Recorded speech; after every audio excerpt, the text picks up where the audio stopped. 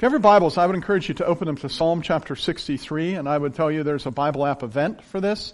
So if you have the YouVersion Bible app, you can open that up and click on the menu and go to the events near you, and you can follow along there. We're talking about resilience.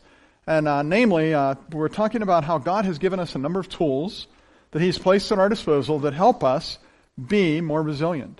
We've talked about things like spiritual companionship, and we've talked about spiritual mentors. A couple weeks ago, we talked about God gave you the ability to choose. You can take responsibility for your life, and that's really a gift from God to help you be more resilient. We talked about last week that God gives you the ability to process pain.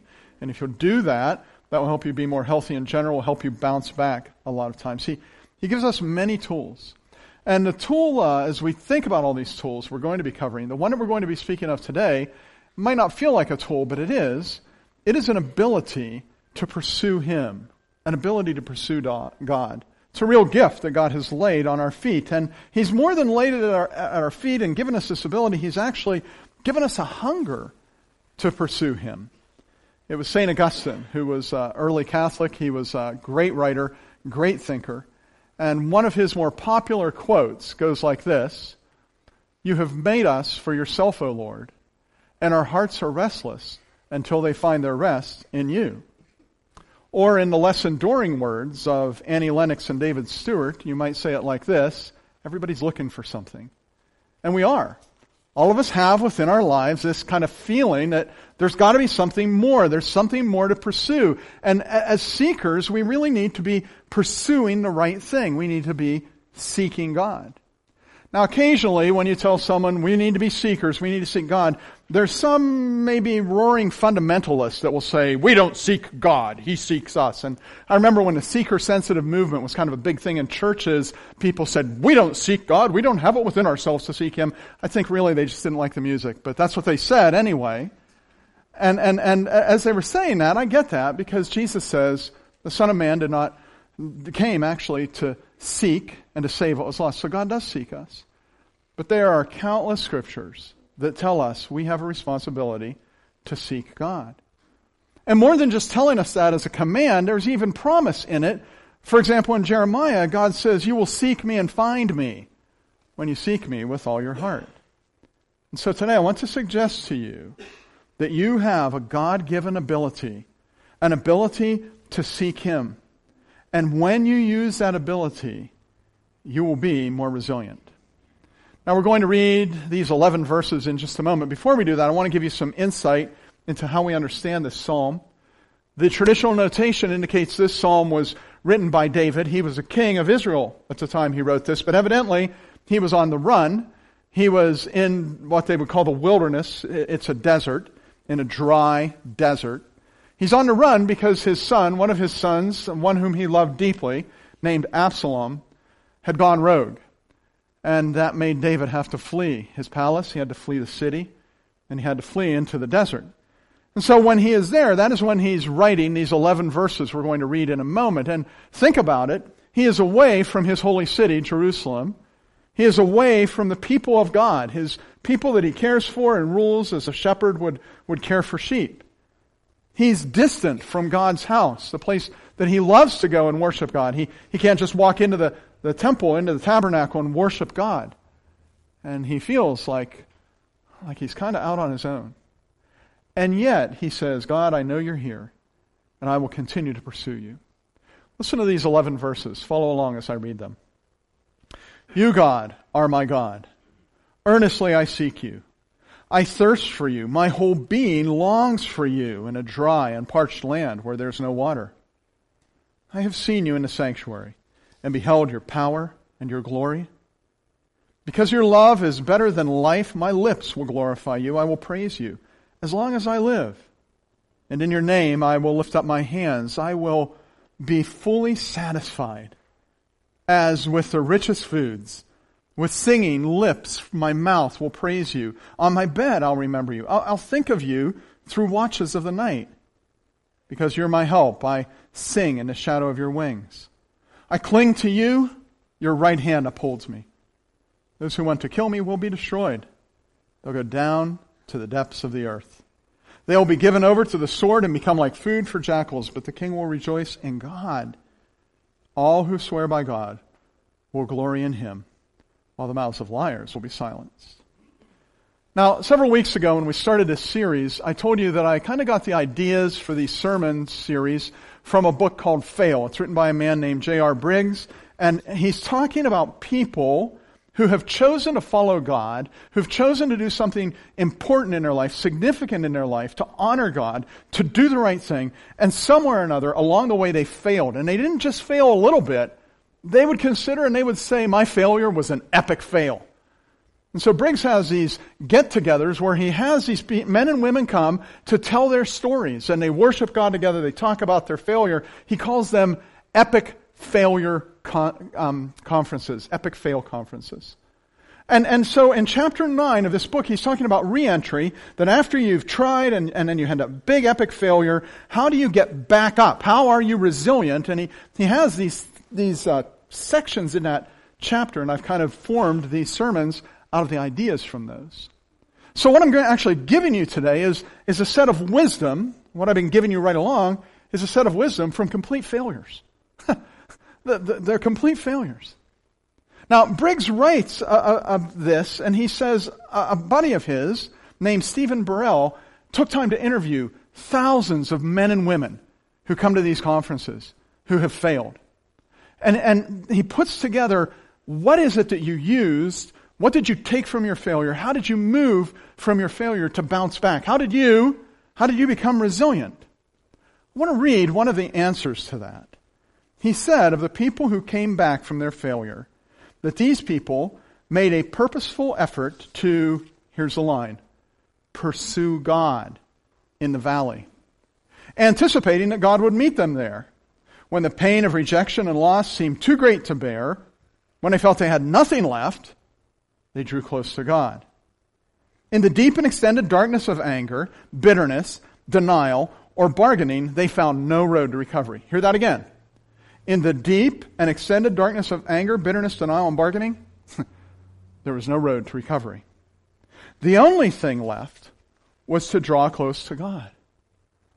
When sleep came only after exhaustion, and when financial concerns seized them before refreshment, they drew closer to God.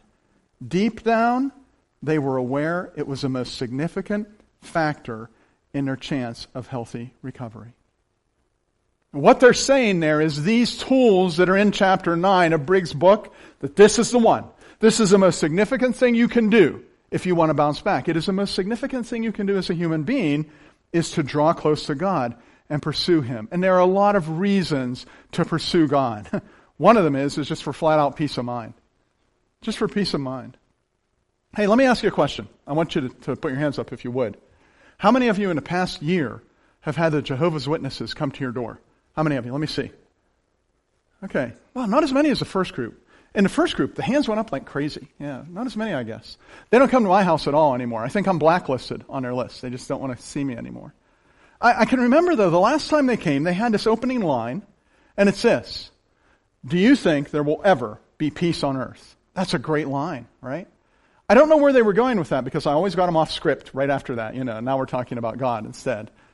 But that's a great starter. Do you think there will ever be peace on earth? Because with all the stories in our media, with all the information we have, it is hard to imagine peace on earth. In fact, I was talking to a young father this past week. And as we were speaking together, I'm talking about current events. I realized he doesn't know about this. So we're talking an hour later. He doesn't know about this. And an hour later, does he even know who the President of the United States is? He didn't know anything about the current events. He's in his late 20s. He's had his first child. He's a school teacher. And he didn't know anything about what was going on in the news. And finally I said, do you read the news? And he said, no, I ignore it. I said, why? Because it just gets me riled up. I said, well, that's its job. That's what it's trying to do, is get you riled up. He said, yeah, I can't handle it. I need peace. I don't want that. Now, I don't think that's a necessarily wise decision he's making, right? Because you've got to know, I feel like I have to know what's going on in the world so I can vote intelligently, so I can behave intelligently, so I can connect with people intelligently.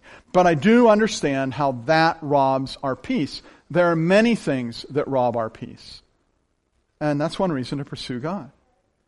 Because you're not going to get peace out of the nightly news. You're not going to get peace out of the UN. You're not going to get peace out of Washington, D.C. Try as they may, any organization that tries to give you peace is going to fail. They can't, but God can. And God does. And David seems to know this. David actually derives peace of mind from God, because he says in verse 2, is your Bible open? Look at verse 2. He says, I've seen you, God, in the sanctuary and beheld your power and glory. He's saying this. He says, in the midst of this thing going on in my life, I can remember that you're a God of power and you're a God of glory. And from that, I get a sense of shalom, which is a Jewish word for peace. And I get a sense that it's going to be okay. Even in an incredibly bad situation, I can have peace of mind if I'm pursuing God. And that can help you bounce back. That can make you resilient.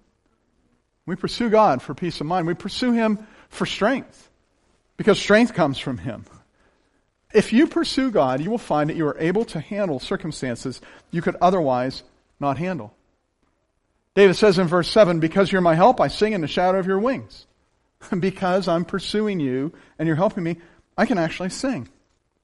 How do you endure heartache? How do you cope with loss? How do you face pain? How do you find the ability to get back up when life knocks you down for the 10th time, for the 50th time, for the 1,000th time? Where do you find the strength to be resilient? David found it in God. In verse 8 he says, I cling to your right hand. Your right hand upholds me. You ever been walking through an area that's maybe kind of dangerous or whatever, you have your toddler there and you have him by the hand? I can remember I'd be taking my son or my daughter along and I could see he was losing his footing. And I just take and just bend my elbow just a little bit, like this. And I'm holding right on to him. He's going along. Because I have a strength that a toddler doesn't have. God has a strength that you do not have. And when you pursue Him, He gives you that strength. If you don't, you'll be like a boxer who's been pummeled round after round after round until everyone is looking like, why are they not calling a technical knockout? Because he does not have the strength to recover from this. And you'll be like that if you're not pursuing God. But when you pursue Him, you find strength. In fact, the prophet Isaiah says, one of the favorite verses in the Bible, those who hope in the Lord will renew their strength. They will soar on wings like eagles. They will run and not get weary. They'll walk and not faint. Pursuing God gives you strength. You pursue Him for that. You pursue Him as well so that your life has a sense of purpose. Because when we pursue God, we find a higher purpose in our life. Sometimes you find, seemingly for the first time in your life, a reason to live. Not just any old reason to live. You find the reason to live. Because we were made to glorify God and enjoy Him forever. David, in verse 3, he says something, that God has given him something to sing about. He says, because your love is better than life, my lips will glorify you. I'll praise you as long as I live. I'll be fully satisfied, like I'm eating the best food because I'm praising you. And generally a person says that kind of things when they feel like everything's good in life and I'm doing the right thing. And I'm part of the cosmic plan. Because purpose gives you that sense of well-being, and it makes life worth singing about. Every now and then, a business owner will have an employee come to him, a good employee who's been doing a good job. And they'll come and they'll say, I just don't feel like this job is working for me. And almost always, that is a question of purpose. I've been working here, I've been working hard, I've been trying to do what I need to do. I just don't find any sense of fulfillment in my life. No meaning here. Now, a good employer will look at that and say, okay, then how do I adjust your position or find a better position for you where you can find meaning and purpose in your life? Or maybe how do I re-educate you so you understand the purpose that your life is fulfilling right here? God gives you that sense of purpose when you go to Him and say, what am I doing here? What do you have in mind for me? Because He's better than an employer. He's better than the best employer. And He will show you how your life can be meaningful when you pursue Him. He will help you develop a sense of direction when you are longing for Him and following after Him. He will give you a purpose for your existence. Pursuing God. There are many reasons to do it. We should probably talk a little bit about what that pursuit looks like. What does it look like to pursue God? And I would say one of the first characteristics is you pursue Him with a desperate heart. With desperation. You actually have to come to terms if you're thinking, okay, Pastor Steve, maybe I will begin to pursue God for the first time or on a higher level. You have to come to terms with the fact that you need God before you can begin to pursue God. The gospel is that way. No one can convince you to receive Christ as your Savior. You have to have the Holy Spirit having spoken to your heart, and you're like, oh yeah, I need to be forgiven. I need to be released from this shame. No one can force you to do that or twist your arm to do that. It's that way with pursuing God. You need to think through things in your heart and say, wow, something's wrong with my life. I need to pursue God. I need Him. I need Him. I need Him. You know, great hymns of the church and even today's music in the church over and over emphasizes that concept of I need you. Oh, I need you. Every hour I need you. Because we do need God. We pursue Him. David had a profound sense of his need for God. Right at the start of the psalm, in the very first verse, he says, "Oh God, you're my God. Earnestly I seek you. I thirst for you. My whole being longs for you. In a dry and parched land where there is no water, I'm looking for you, God." Think of those words. Earnestly. Thirst. I long with my whole being. That word long could be translated pine. It's a longing. It's a hunger. It's a dream. It's an intense desire. You see this very well in Jesus' disciples. In John chapter 6, something happens, there's a shift happens in Jesus' ministry. And many of those who were following Him stopped following Him. And so Jesus looks at the 12, His inside group, His closest followers, and He says, do you want to leave as well? And their response is quite remarkable. It shows this word that's on the screen, desperation. Simon Peter's the one who says it. And he says, Lord, to whom shall we go? You have the words of eternal life. There's nowhere else we can find what we got here. Nowhere else we can go. If you're going to pursue God, you're going to have to adjust your understanding of Him to realize there is nowhere else you're going to find what you're looking for. Nowhere. And the pursuit needs to be intentional. It has to be purposeful. It can't be casual. That passage says, I earnestly seek you. And that word earnest is rich with meaning. Rich with meaning. The word earnest there is a word that would be used if you found out that someone you loved was sick and you needed to get them to a doctor. How hard, Mom, how hard, Dad, would you work to get a child who's dying to a hospital? You'd work stinking hard, right? You would move heaven and earth if it was a life and death situation. That's the language that's used here. It's a language that says, I will move heaven and earth to pursue you, God. And so it isn't casual. In fact, I would say to you, you really can't pursue God in a casual way and feel that you're going to get something meaningful out of that. You probably heard someone who throws this line around from time to time. People have said this to me every now and again. I'm going to say it like a redneck because it's kind of a redneck thing to say. You ready? Well, I can worship God better from the tree stand than I can from a seat in a church. Right? Heard that? Yeah. You know what my response is? I'll bet you can. I'll bet you don't. I'll bet you don't. Because pursuing God can't be a sideline that you're engaged in. You can't say, I'm hunting a deer, and on the side, I think I'll just pursue God a little bit. It has to be the focus of your attention. It has to be intentional. It has to be purposeful. And then it'll be meaningful and you'll become resilient. And your pursuit of God should be expectant. I will be fully satisfied, he says in verse 5, as with the richest foods. You ever have a good meal? You know, your wife, if she cooks, she puts a great meal down. And at the end of the meal, you kind of push back from the table, you go, oh, that was one of the best foods I ever had. I don't think I will ever have to eat again. Whew. And if I do, I'll be disappointed because that's the best there ever was. Good stuff right there. And David says that's what he expects when he goes to God. That he will be filled. When he pursues Him, that God will make Himself available. The worst hunter is a hunter that goes into the woods and doesn't expect anything. I'm pretty sure I'm going to get skunked today, but I'll go out just the same. He might as well stay home. And when you pursue God, you should expect not to be skunked, but to find Him because He wants to connect with you.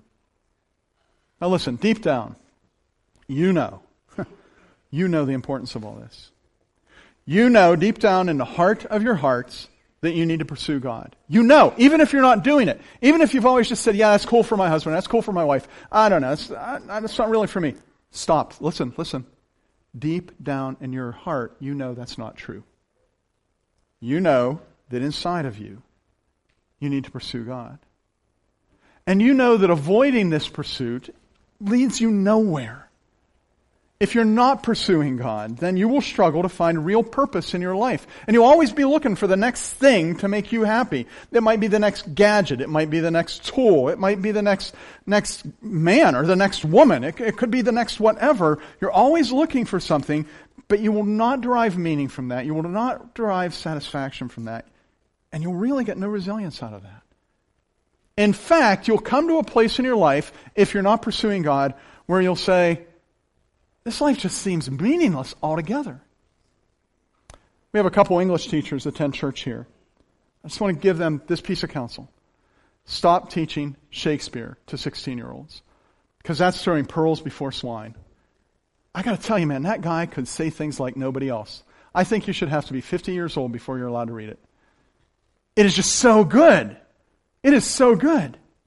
Shakespeare communicates this idea that when you are not pursuing God, in fact, when you are godless, the outcome of that is a sense that life has no meaning at all. And he does it more than once, but one place he does it is in a play called Macbeth, when the king sees his dead wife and he speaks about life.